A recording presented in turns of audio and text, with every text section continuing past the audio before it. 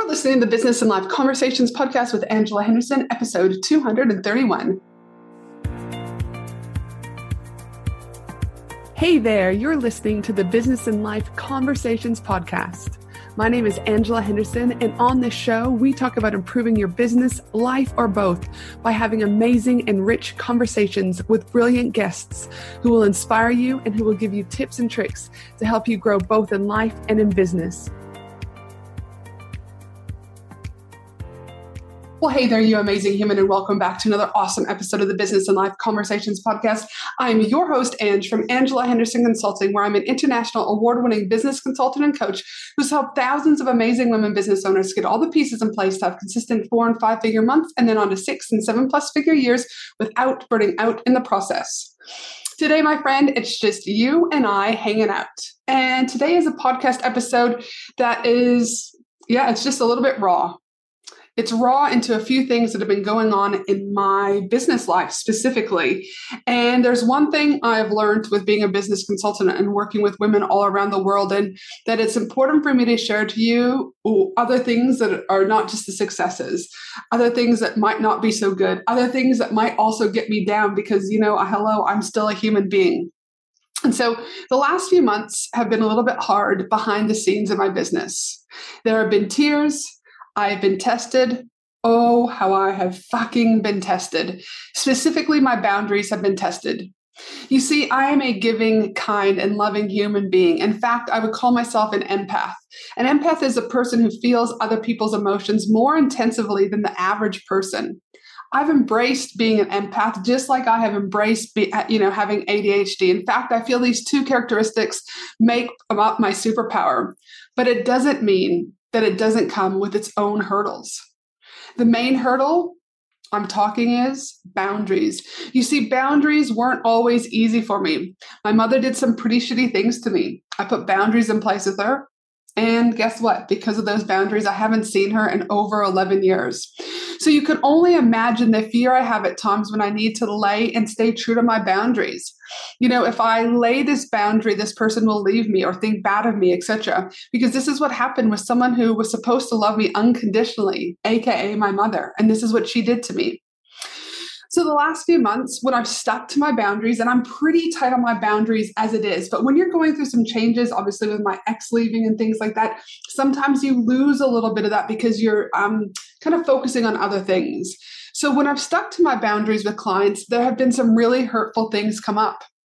I've been told that I'm manipulative.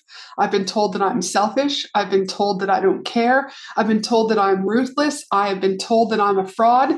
These comments rocked me. They cut me. They cut me fucking deep. Even though I know they aren't the truth, it still hurts. Even though I've worked with thousands of women, and business owners around the world, and I get numerous positive comments per week, it still hurts. Why did I get these comments? Because I wouldn't let 3 people out of their contract. Now, I know the bigger picture here, and I know that the bigger I get, the more refund requests I'm going to get. It's a numbers game. I get that. I also know that I should cut bad energy and focus on the good energy. I get that too, and this is something I live by. And though I agree with this, in this instance, I disagree with this. And here's why. Because women in business should be able to feel safe enough to hold someone to their contract. I mean, you don't go and buy a house and then 3 months after you move into the house, return the keys to the real estate people or whoever you bought from because you don't like the house anymore. Or you don't go and buy a black car from the dealership and then return the car keys a few days later because you've outgrown the color black and now want a purple car instead. It doesn't work like that. Society doesn't work like that. Not to mention, as a business owner, and as more specifically a business consultant, I want to role model and show that women that I work with, that it's safe to hold true to yourself, but it's safe to hold true to your contracts. I've learned over the years that each time I break my own boundaries in order to ensure that someone else likes me, I like myself a little bit less. Let me repeat that. That each time I break my own boundaries in order to ensure that someone else likes me or someone else is happy, guess what? I end up liking myself a little bit less. And I'm like, fuck that. I don't want to like myself a little less. I want to love myself. I want to honor myself. Why? Because boundaries equal alignment. The more aligned I am, guess what? That's right. The more things flow in my life.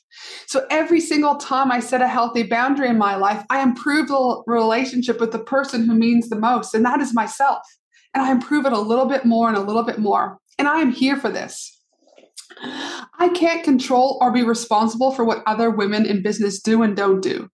But for the rest of my time here on Earthside, I'm here for taking responsibility for my life. I'm here for keeping boundaries. I'm here for more alignment. My script? I'm still a giving, kind, and loving human being, even though I stay true to my boundaries. I want you to think about, where do you need to tighten your boundaries so that you can love yourself a little bit more? Boundaries, they're not always easy, right? You've got to keep building that muscle and keep building that muscle. But I'm here to tell you through experience that it does get easier. It doesn't mean you don't have to have hard days. It doesn't mean that you don't get hurt. It just means that it does get a little bit easier over time. And most importantly, you deserve it to you, yourself, foremost. And this is something that women in business and women who are mothers and women who have lost people get lost. They forget about themselves first. They forget to put their oxygen mask on first. They forget to continue to love themselves. I want you to know you are enough. You are doing enough. You are enough just the way you are. Don't ever be afraid to stay true to you. Don't ever be afraid to stay true to your boundaries. Don't ever be afraid to love you. That, my friend, is important. This is Ange from Angela Henderson Consulting, where I wanted to just share a little bit about behind the scenes, let you know that, again, even when people are still, quote unquote, successful, it doesn't mean that we don't have feelings. It doesn't mean that we don't get hurt. It doesn't mean that we don't have bad days. This is all part of being a woman in business. Much love from Brisbane, Australia, my friend. Have an awesome day. Thanks for listening to the Business and Life Conversations podcast with Angela Henderson. www.angelahenderson.com.au